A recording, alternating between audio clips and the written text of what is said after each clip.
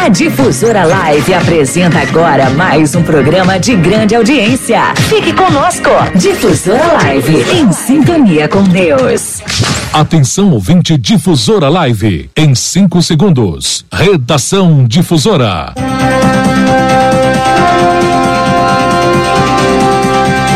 No ar, Redação Difusora, com Joel Corsini.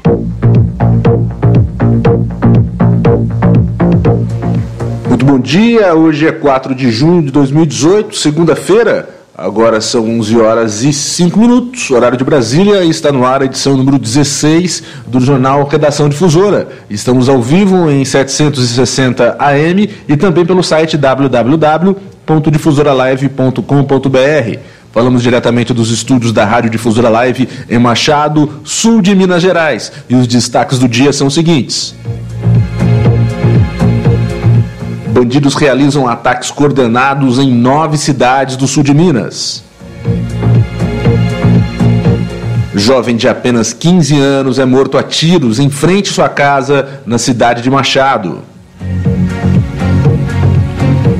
Correios preparam reforço nos trabalhos para normalizar a entrega após a greve dos caminhoneiros. Fique ligado, agora são 11 horas e 5 minutos e aqui na Difusora Live você fica sabendo de todas as notícias direto da redação. Agora, no seu horário de almoço, você fica muito bem informado, com entrevistas e as últimas notícias de Machado e região. No ar, Redação Difusora.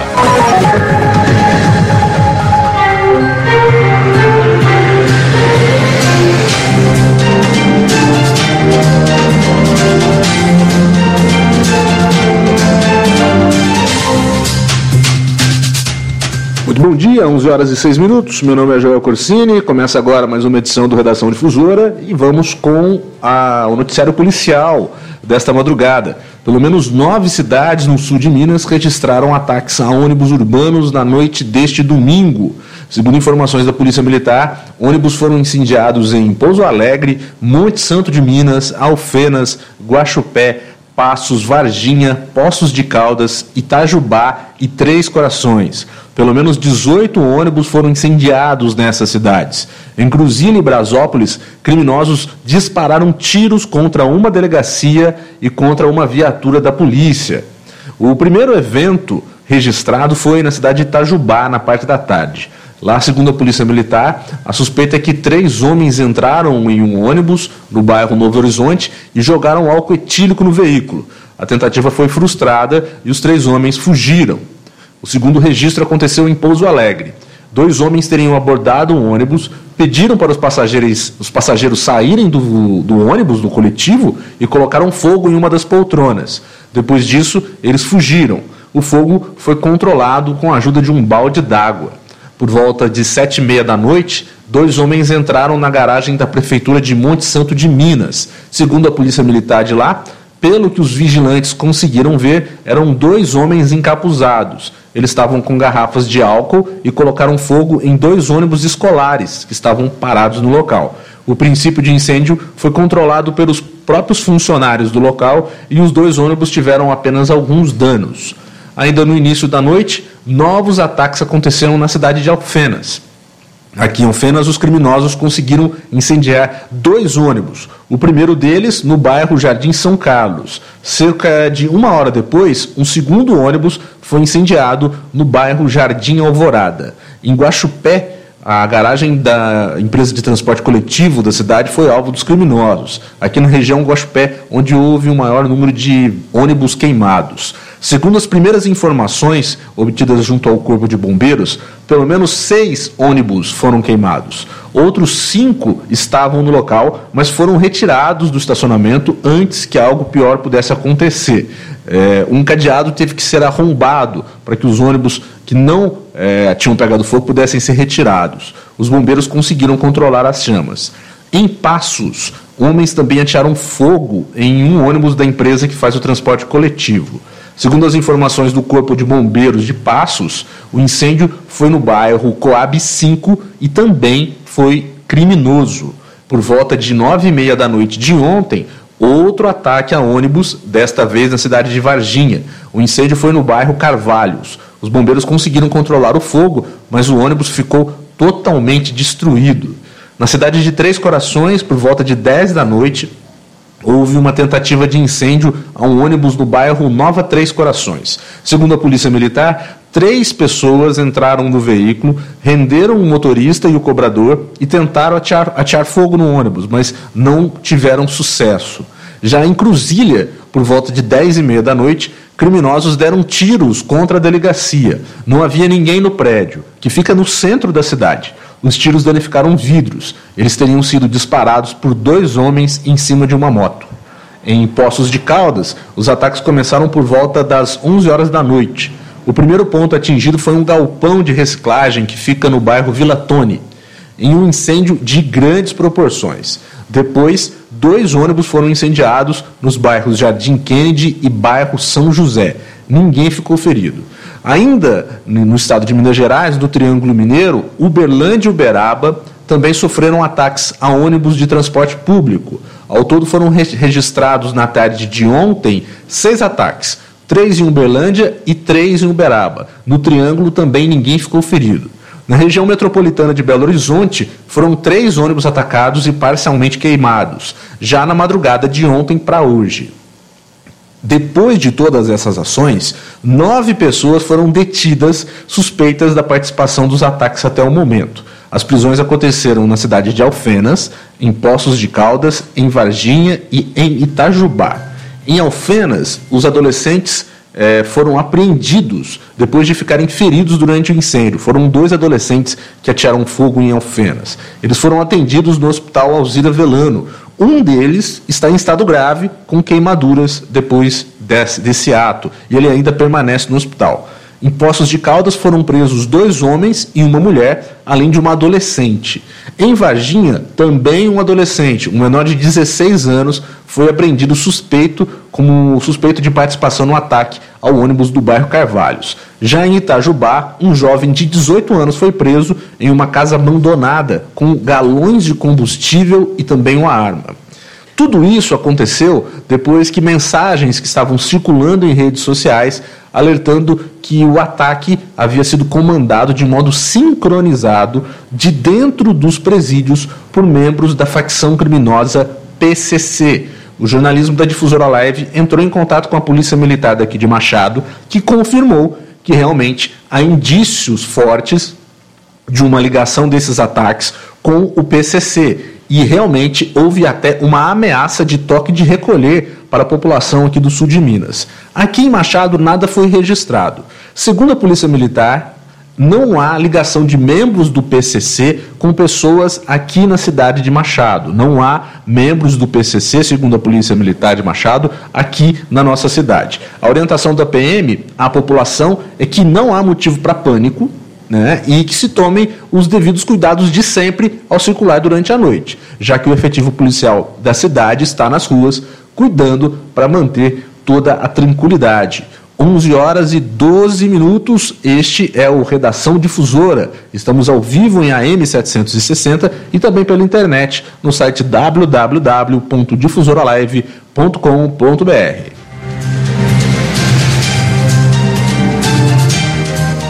Outro ponto triste do noticiário policial aqui na nossa cidade de Machado é que um jovem de apenas 15 anos de idade foi morto a tiros na Rua do Lazer, que fica no bairro Jardim das Oliveiras. O crime aconteceu na noite de sábado.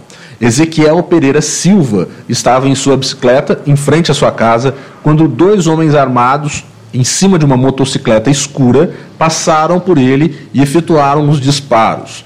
Um dos tiros acertou a cabeça do jovem. A equipe do SAMU chegou a ser acionada, mas nada pôde fazer, pois o garoto já estava sem vida. Segundo a PM, Ezequiel não tinha registros ou nenhuma passagem pela polícia.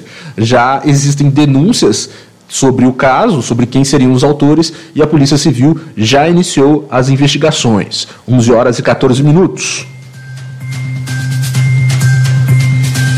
Também no sábado à noite, em Machado, aconteceu um roubo à mão armada, próximo à Prainha, na rua Ricardo Anoni Filho. 2 indivíduos armados, que estavam a pé, abordaram um motociclista em uma lanchonete. Ele foi rendido, levaram a sua moto, que é uma CB300 vermelha, levaram os documentos e também dinheiro. Esse fato aconteceu por volta das 8h30 da noite de sábado. Através de denúncias feitas pelo 190, a PM conseguiu chegar até a motocicleta e recuperá-la. O tático móvel descobriu o veículo no bairro Jardim das Oliveiras, na rua Olímpio Leite, uma rua conhecida pela PM pela movimentação de bandidos. A polícia já tem 2 suspeitos e encaminha a busca pelos bandidos. 11h14. Este é o Redação Difusora. Notícias aqui agora da nossa região. Um acidente grave aconteceu na saída de Guaxupé para Muzambinho, na BR-491. O fato aconteceu ontem, domingo. 5 pessoas ficaram feridas depois de uma capotagem no local conhecido como Trevo do Japi. Segundo o Corpo de Bombeiros, entre as vítimas estavam 2 bebês gêmeos com apenas 1 ano de idade. Ainda conforme os bombeiros, os bebês estavam, graças a Deus, nas cadeirinhas do banco de trás e todos os ocupantes do carro que capotou usavam cinto de segurança.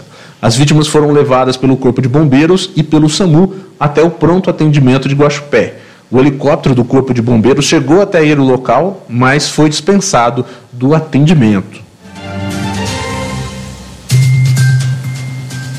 Outro acidente que também aconteceu na nossa região foi o tombamento de uma carreta que causou um congestionamento de pelo menos 15 quilômetros ontem, domingo à tarde, na rodovia Fernão Dias, sentido Belo Horizonte. O acidente aconteceu próximo à cidade de Cambuí, que fica a cerca de 130 quilômetros daqui de Machado.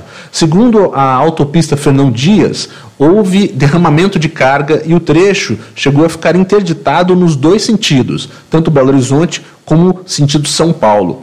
Por volta das 7h da noite, conforme a concessionária da rodovia, o trânsito já fluía e o congestionamento já havia saído de 15 para 3 quilômetros. No outro lado da pista, sentido São Paulo, o congestionamento chegou a 7 quilômetros. Conforme a Polícia Rodoviária Federal, o motorista sofreu apenas ferimentos leves. A polícia não soube informar qual era a carga transportada pelo caminhão.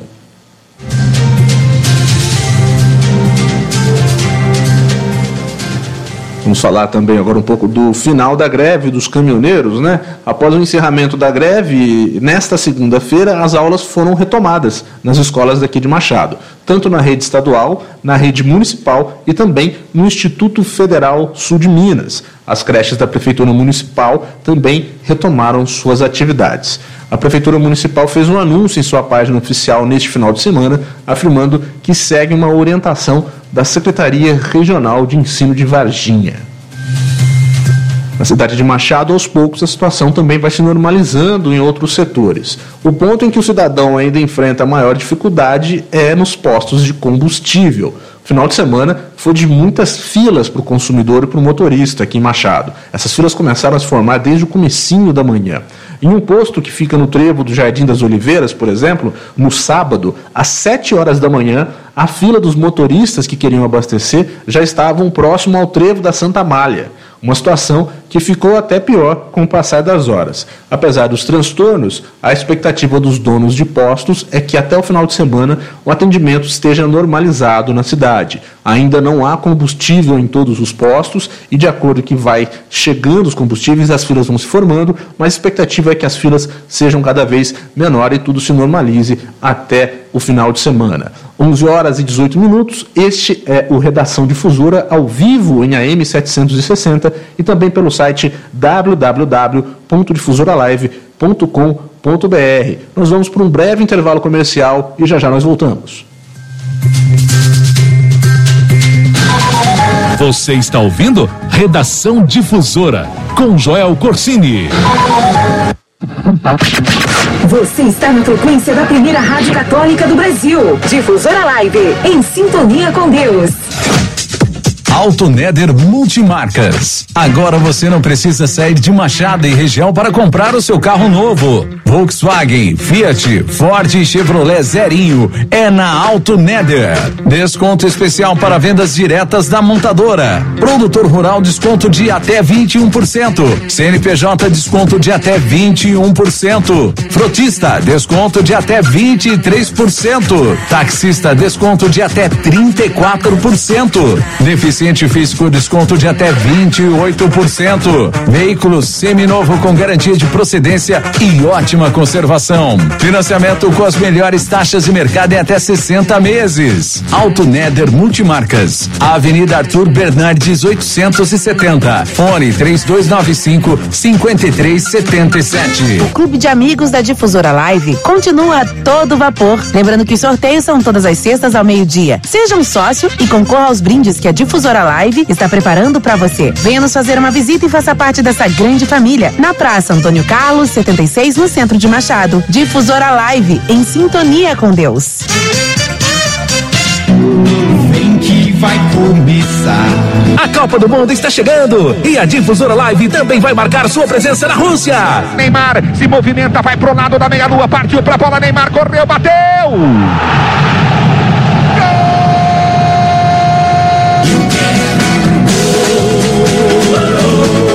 Difusora Live na Copa. Durante a primeira fase do Mundial de Futebol, você vai conferir nos jornais Primeira Mão e Redação Difusora boletins de correspondentes exclusivos da Difusora Live, acompanhando de perto a seleção brasileira e outras grandes seleções direto da Rússia. Difusora Live na Copa. Mais uma novidade exclusiva pra você. Só na Difusora Live. Difusora!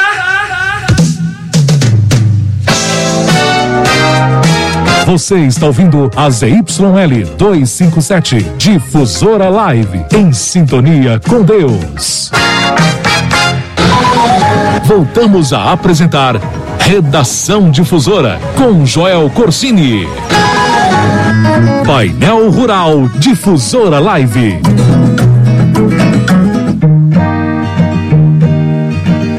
Agora na Difusora Live você confere o painel rural. Hoje é dia 4 de junho de 2018. Nós vamos com as cotações dos principais produtos do agronegócio da nossa região, além da previsão do tempo para Machado e todo o sul de Minas. Começamos com a cotação do café. O mercado começa a semana estável. A saca do café tipo 6, bebida dura, livre de impostos, ficou cotada em R$ 448. No mercado futuro, a cotação se mantém estável. Para o vencimento em setembro de 2018, a saca de 60 quilos do café está cotada em $145,50. A fonte é o Centro do Comércio de Café de Minas Gerais.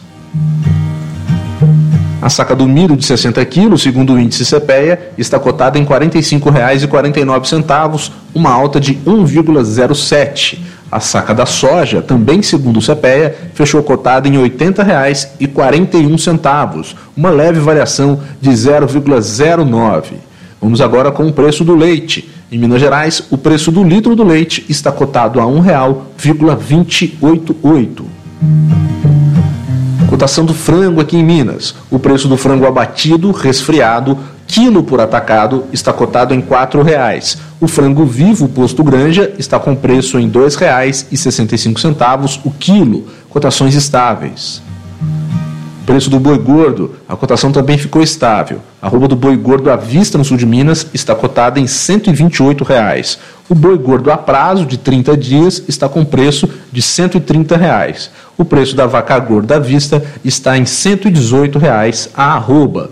Nós fechamos as cotações com o preço do porco. Em Minas Gerais, o quilo do porco está cotado a R$ 3,19, uma leve baixa de 0,31%. Agora fique atento para a previsão do tempo para Machado e região. Segundo o INPE, Instituto Nacional de Pesquisas Espaciais, nós temos a previsão de chuvas isoladas durante o período do dia e também à noite. A probabilidade de chuva chega a 30%. A mínima esperada na cidade é de 14 graus. A máxima prevista é de 23. O INPE ainda avisa que há o risco de uma queda brusca de temperatura de hoje para amanhã, devido à atuação de uma massa de ar frio na região. O sol nasceu às 6h36 da manhã e vai se pôr às 5h28 da tarde. O índice de raios UV fica na escala 10. Este foi o painel rural da Difusora Live.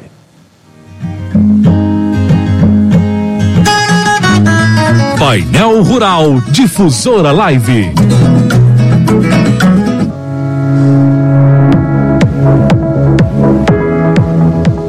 Horas e 24 minutos. Esse é o Redação Difusora, ao vivo em AM 760, e nós vamos falar agora de como anda o serviço dos Correios. Afinal de contas, todos os caminhões dos Correios também ficaram parados durante esses 10, 11 dias de greve, né? Muita gente fica se perguntando sobre como e quando as encomendas dos Correios vão se normalizar. A empresa anunciou que vai fazer um esquema especial para que tudo volte ao normal o quanto antes. Quem traz as informações para você aqui direto no Redação Difusora é o repórter Henrique Carmo, da agência Mais News.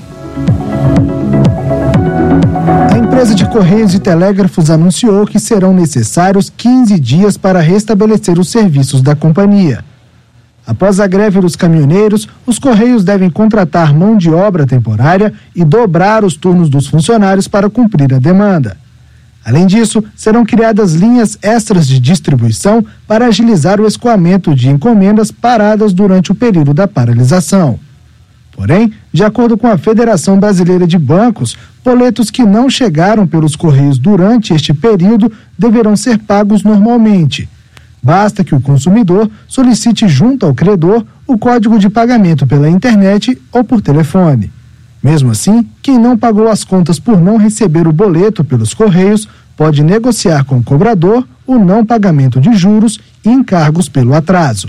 De Brasília, Henrique Carmo. Esportes.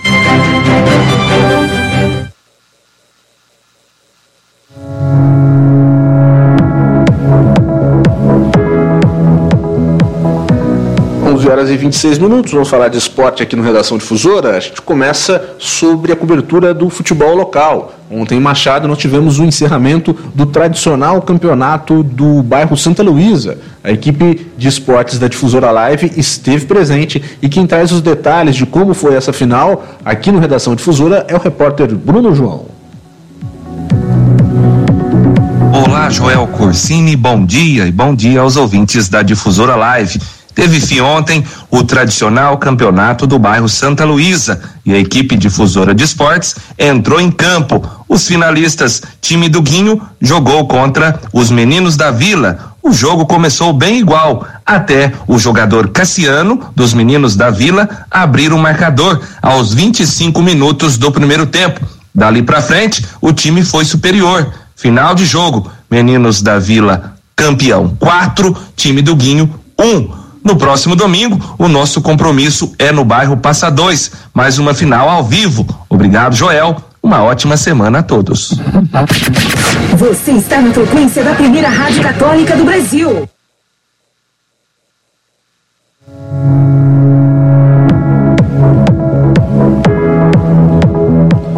11 horas e 27 minutos. Vamos continuar aqui no Redação Difusora falando sobre futebol. Pela Série B do Campeonato Brasileiro, o time da nossa região, o Boa Esporte, de Varginha, perdeu novamente. O Boa jogou na sexta-feira contra o Paysandu em Belém e não conseguiu segurar o ataque do time paraense. Final, Paysandu 2-0. Com a derrota, o time de Varginha volta para a lanterna da Série B com apenas 4 pontos em 8 partidas. O líder da Série B é o Fortaleza, do técnico Rogério Ceni, time que segue invicto e com uma campanha de dar inveja. São 22 pontos em 24 possíveis, um aproveitamento de mais de 90%. Olha para você ver, 22 pontos o líder e o Boa com 4 pontos. É muita diferença, né? O Boa Esporte vai voltar a campo amanhã, terça-feira, em Varginha, contra o São Bento de Sorocaba. O jogo acontece no estádio Melão, às 8h30 da noite. 11 horas e 28 minutos. Vamos falar aqui de Série A. O Brasileirão teve ontem o grande número de jogos pela 9ª rodada e o destaque foi o confronto no topo da tabela entre Flamengo e Corinthians, jogo que aconteceu no Maracanã.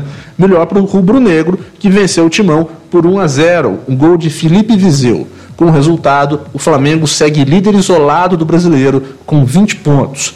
Outro destaque da rodada foi a boa vitória de virada do Palmeiras em cima do São Paulo, no Choque Rei, na Arena Palmeiras, por 3-1. Resultado que tirou a invencibilidade do tricolor paulista no campeonato. Outros resultados da rodada foram os seguintes, anote aí: Atlético Mineiro 3, Chapecoense 3, Internacional 0, Sport 0, Vasco 1, Botafogo 2 no Clássico Carioca. Esse resultado, a derrota do Vasco, resultou também com que o técnico Zé Ricardo pedisse demissão do cargo. O Vasco está sem técnico, né? América Mineiro 3, Atlético Paranaense 1, uma boa vitória do América Mineiro em casa. Bahia 0, Grêmio 2, Santos 5, Vitória 2, excelente vitória do Peixe na Vila. E Ceará 0, Cruzeiro 1. Vamos novamente com os resultados da 9ª rodada para você ficar bem informado aqui no Redação Difusora? Vamos lá. Flamengo 1, Corinthians 0, Palmeiras 3, São Paulo 1, Atlético Mineiro 3, Chapecoense 3, Inter de Porto Alegre 0, Sport 0, Vasco 1, Botafogo 2, América Mineiro 3, Atlético Paranaense 1, Bahia 0, Grêmio 2, Santos 5, Vitória 2 e Ceará 0, Cruzeiro 1. Fecha a 9ª rodada do Brasileirão hoje à noite, o jogo entre Paraná e Fluminense no estádio Durval Brito, em Curitiba, às 8 horas da noite. A classificação do Campeonato Brasileiro está da seguinte forma: em primeiro colocado, como nós falamos, o Flamengo, isolado com 20 pontos. Fecham o G4 com 16 pontos. Cruzeiro, Grêmio e São Paulo. No Z4, na zona de rebaixamento, Vitória e Bahia, ambos com 8 pontos. Paraná e Ceará, os dois times com 3 pontos. O Brasileirão começa sua 10ª rodada já amanhã, terça-feira. Até a Copa do Mundo, teremos rodadas no meio e também no final de semana. Falando em Copa do Mundo, nós encerramos o Redação Difusora hoje, lembrando que a Difusora Live vai ter uma transmissão especial durante a primeira fase da Copa do Mundo. Você vai poder ouvir aqui no jornal Redação Difusora e também no Primeira Mão boletins de correspondentes exclusivos que vão acompanhar de perto a seleção brasileira e outros grandes times do Mundial. Vale a pena ficar ligado. São 11 horas e 31 minutos. Eu encerro aqui a edição de hoje, segunda-feira, do Redação Difusora. Lembrando que o jornalismo na Difusora Live volta amanhã, às 6 horas e 40, com o jornal Primeira Mão. A todos vocês que estiveram conosco, muito obrigado. Uma ótima tarde, um ótimo final de manhã. Fiquem com Deus e até mais. Tchau, tchau.